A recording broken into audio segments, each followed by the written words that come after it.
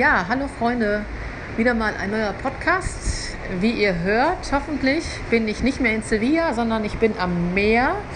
Ich bin jetzt in Rota an der Küste Andalusiens und ich stehe jetzt hier gerade auf meinem kleinen Balkon mit einem wunderbaren Ausblick aufs Meer.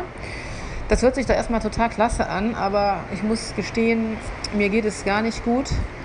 Und da ja nun auch das zu meinen Learnings gehört und ich da euch auch gerne daran teilhaben möchte, ja, habe ich mich auch entschieden, diesen Podcast jetzt zu machen, zu besprechen.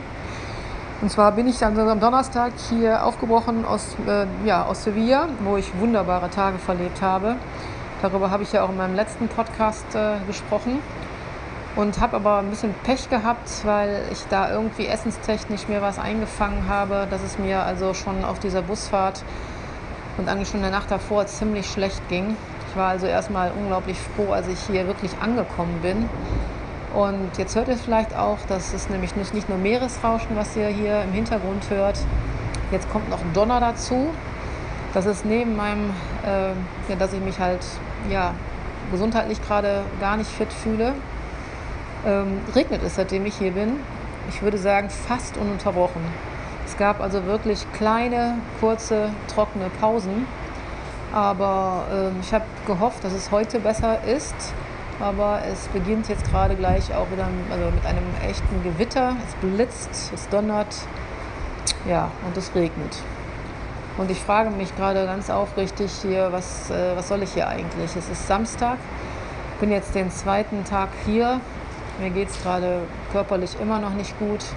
Das Wetter ist echt bescheiden und ich habe wirklich mit mir zu kämpfen. Jetzt kann ich natürlich sagen, ja Margret, ne, genau, also du hast das Thema neues Lernen, Herausforderungen. Und Herausforderungen sind eben auch, ja, man rückt da aus der Komfortzone raus und betritt eben Bereiche oder Gelände, wo es weh tut oder wo es anstrengend ist. Und das sind manchmal freiwillig gewählte Herausforderungen. Also von wegen, ich gehe jetzt tauchen oder ich mache jetzt mal einen Bungee-Jumping-Sprung oder ich gehe jetzt alleine auf Reisen. Ja, und manchmal ist es eben auch so, dann kommt es unerwartet, weil das Wetter habe ich jetzt hier wirklich nicht erwartet. Und da die Wettervorhersage jetzt auch noch anhält, ja, ist das für mich gerade echt nicht einfach. Ich finde es zwar auch ein bisschen, also das ärgert mich auch gerade, dass das Wetter mich jetzt gerade so runterzieht oder ich auch das Wetter so thematisiere.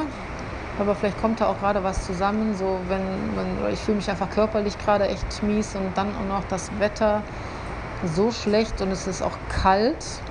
Gestern habe ich trotzdem den Weg nach draußen gewagt und bin halt am Strand spazieren gegangen und bin wirklich triefend durchnässt bis auf die Haut hier wieder angekommen.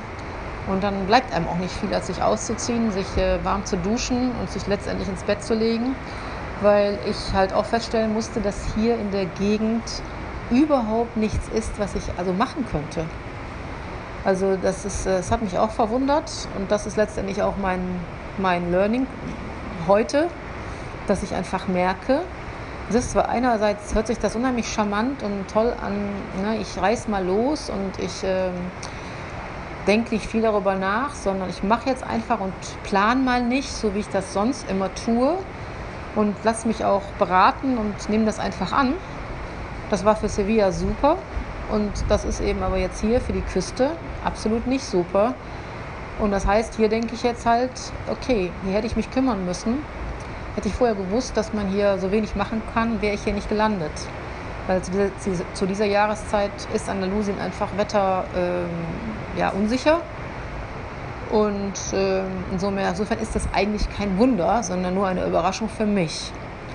Und das könnte ja auch schon mein erstes Learning sein. Und zwar eben zu wissen, dass ich eben nicht einfach blind mich irgendwo hinfliegen lasse, sondern dass ich heute definitiv weiß, ich bin erstens kein Hoteltyp, in der Stadt schon, gar keine Frage, aber hier am Strand, da hat es jemand sehr gut mit mir gemeint und dennoch stelle ich fest, ich bin wie gesagt kein Hoteltyp.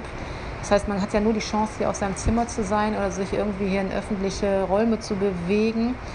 sondern da wäre für mich auf jeden Fall ein Apartment schöner, wo ich wenigstens noch die Freude mir erfüllen könnte, für mich zu kochen. Und gerade weil es mir auch noch nicht gut geht mit dem Magen, wäre es jetzt, glaube ich, richtig gut für mich, wenn ich mir was zubereiten könnte, was so gerade passt.